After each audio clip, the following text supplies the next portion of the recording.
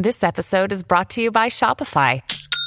Forget the frustration of picking commerce platforms when you switch your business to Shopify, the global commerce platform that supercharges your selling wherever you sell. With Shopify, you'll harness the same intuitive features, trusted apps, and powerful analytics used by the world's leading brands. Sign up today for your $1 per month trial period at shopify.com/tech, all lowercase. That's shopify.com/tech. Good morning. Welcome to Axios Today. It's Thursday, October 14th. I'm Nyla Boodoo. Here's what we're following today. Mia Marcano and new attention on missing and murdered women of color. Plus, Snapchat is trying to get its users to run for office. But first, today's one big thing, clearing up the latest confusion around COVID boosters.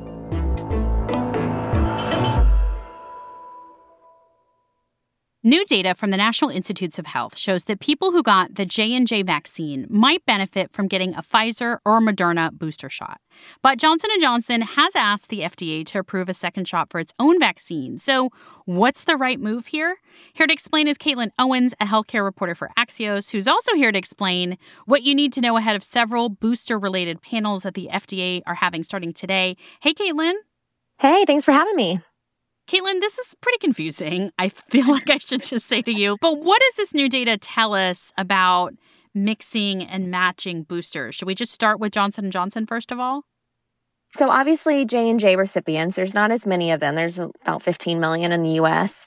They only got one shot. This is going to be the big looming question. Should they get another shot of J&J or should they get one of these mRNA shots, which, according to the data out yesterday by the NIH, elicits a greater neutralizing antibody response, which is one form of immune protection.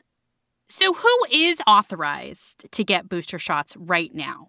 So right now, remember the first group to get authorized for a booster shot were immunocompromised people. Then a couple weeks ago, we had the Pfizer booster process. And this FDA panel said we're going to limit it to people 65 and older, as well as people with high-risk conditions, and then the CDC added high-risk occupations. And those are only Pfizer recipients. By the end of probably next week, that could be expanded to people who got J&J, and then a really similar population, the 65 and older and people at high risk of severe disease. Those groups who got Moderna will probably be eligible for a booster. Another interesting thing that could come up this week when the FDA panel is meeting is that Moderna does seem to have a higher effectiveness for longer than Pfizer does. So we might see a little bit of the argument that if Moderna is working better for longer, why do these people need a boost, at least right now? As we're having this conversation about boosters, Caitlin, I just have to ask you the medical ethics question that a lot of people are still wondering about, which is the U.S. arguing about booster shots when many other countries, people have not been able to get even one shot. These conversations about boosters are happening simultaneously as we talk about vaccinating the rest of the world. The question is one debate hurting the other, right? Is the booster discussion, if it's giving boosters detrimental to the goal of vaccinating the world? A lot of people say yes. And then some people say that we can do both at the same time. There are shots like the Chinese vaccine that just don't work very well, it turns out. So even the argument for the people who got that, AstraZeneca, there's other people who are vaccinated and in theory have a stronger case for getting a booster even before people who got Pfizer and Moderna. So, Caitlin, these FDA panels start today. What do people need to know about the process? So it's a multi-step process. It's kind of an advisory panel meets. They consider the data. There's a lot of debate about it.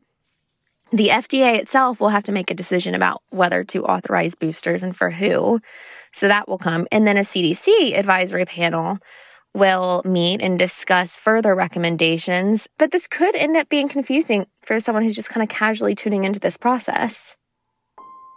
Axios' Caitlin Owens. You can follow Caitlin on Twitter for more about this for the next couple of days especially. Thank you, Caitlin. Thank you.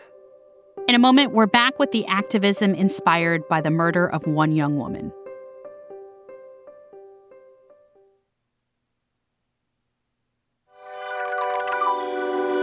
Welcome back to Axios Today. I'm Nyla Boodoo.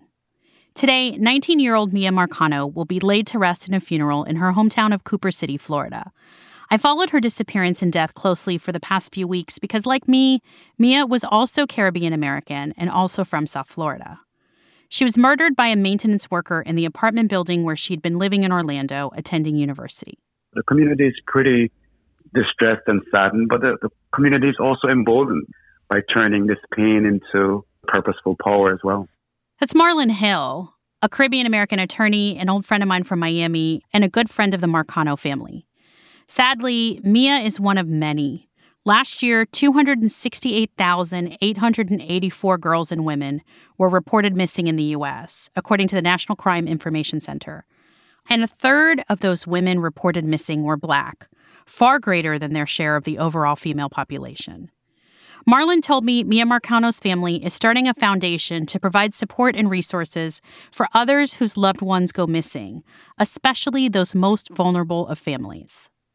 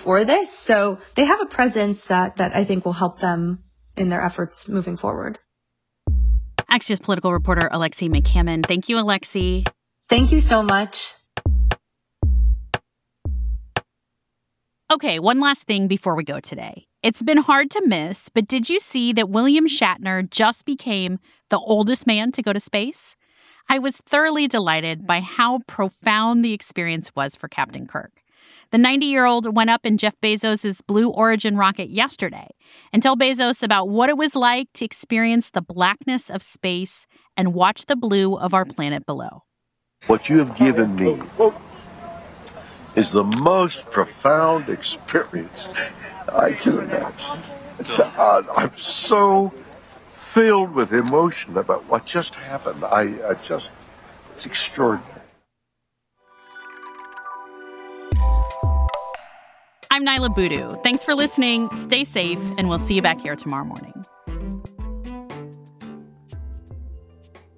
From time to time at Axios Today, we like to recommend other podcasts we think you'd be interested in, like NPR podcasts. So what's happening on NPR podcasts? They're focusing on more neighborhoods, more identities, and more perspectives. NPR podcasts are more voices, all ears. Find NPR wherever you get your podcasts.